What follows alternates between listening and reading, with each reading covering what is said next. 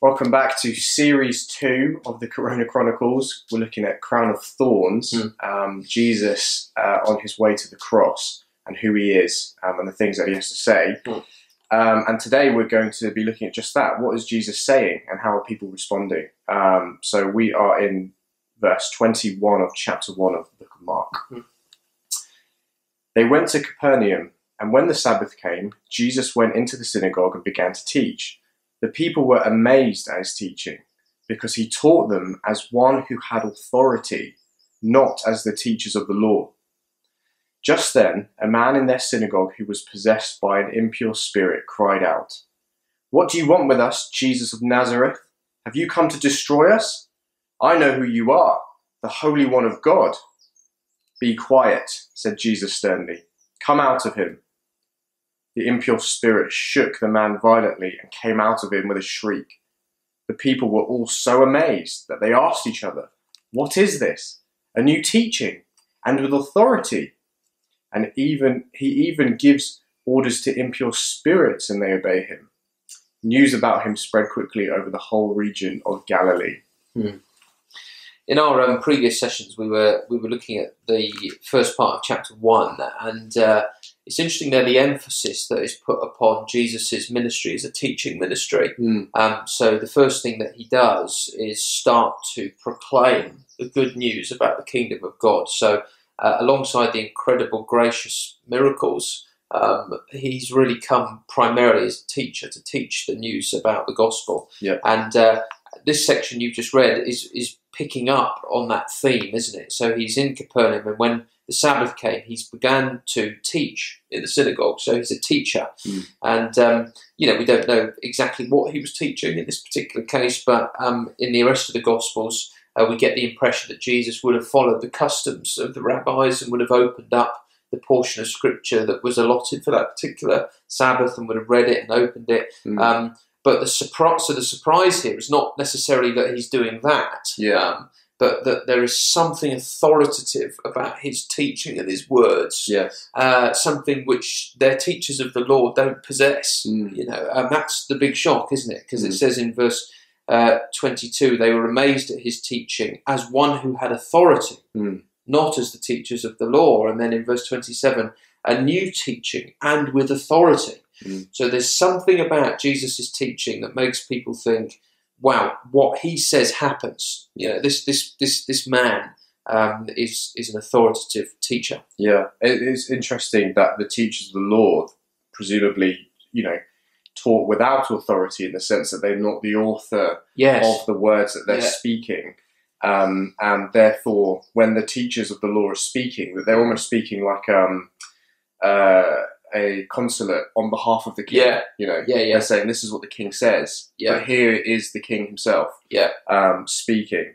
And this is what they seem to be amazed at. They're more struck, these listeners, by the authority of what Jesus is saying, actually, rather than what he is saying, or who he is, even. So the question they ask each other in verse 27, the people were also amazed that they asked each other, "What is this new teaching?" And with authority. So they're kind of struck more by that than who actually is this one who's saying done it. this. And that is something that Mark is going to be picking up constantly, isn't it? That in the face of this incredible teaching and the miracles that accompany it, one of the great frustrations is that people don't turn to the Lord of these things. There's just a kind of buzz around this teacher. Look what he can do! Isn't it amazing? But without really knowing the one who's done it. But right in the middle of this story, you've got this incredible incident, haven't you, with the impure spirit, and who's coming, and it's interesting because this impure spirit seems to know quite a lot about Jesus. Ironically, this is the only person who knows who he is. At this point. Yeah, absolutely. So you've got Jesus of Nazareth. Have you come to destroy us? So he recognises that Jesus has a power to judge and to destroy. I know who you are, the Holy One of God. Now, this impure spirit doesn't love the things that he knows about Jesus, but he knows that this is Jesus, one with authority, God's Holy One.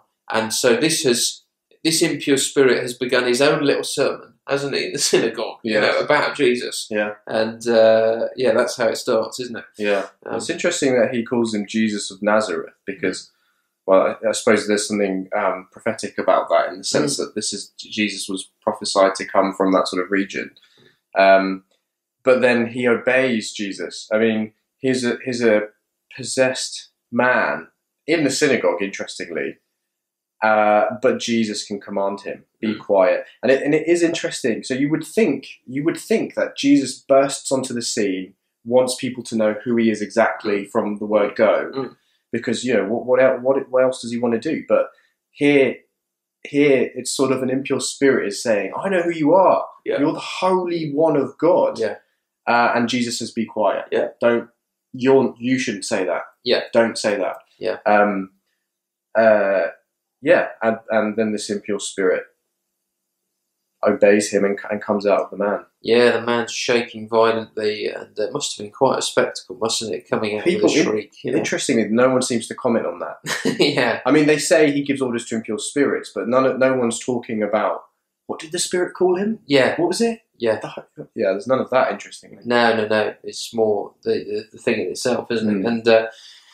And it's an interesting theme that's being picked up here, isn't it? Because already in chapter 1, just after Jesus was baptized, he was led out into the wilderness and tempted by Satan.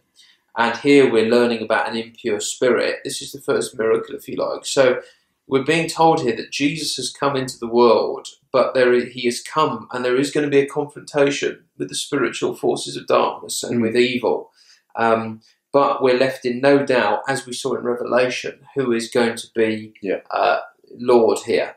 And it's Jesus. He survives the temptation in the wilderness more than survives triumphs. And then here he is ruling over impure spirits. And so Mark's gospel is telling us here that Jesus has authority over evil. And that's that. I mean, that is an application today, isn't it? That we need to submit to the authority of Jesus Christ. Although this is something you would never hear in the media, evil and satanic forces are real, and we are breathing in their lies all the time. And Jesus has the power to sort of cast that out in the sense that he can break through the lies. Yeah, and bring us to the truth of his word. He can do that. And there's a kind of an ownership on us to deal with Jesus correctly. So here people are getting more caught up with the buzz, or he's having an impact, as opposed to what is he actually saying? Yeah, and who is he? Yeah. So it's a responsibility for us to look closely at who Jesus is and what he says. Absolutely. Yeah, well, we'd love you to join us later in the week for the next instalment from Mark.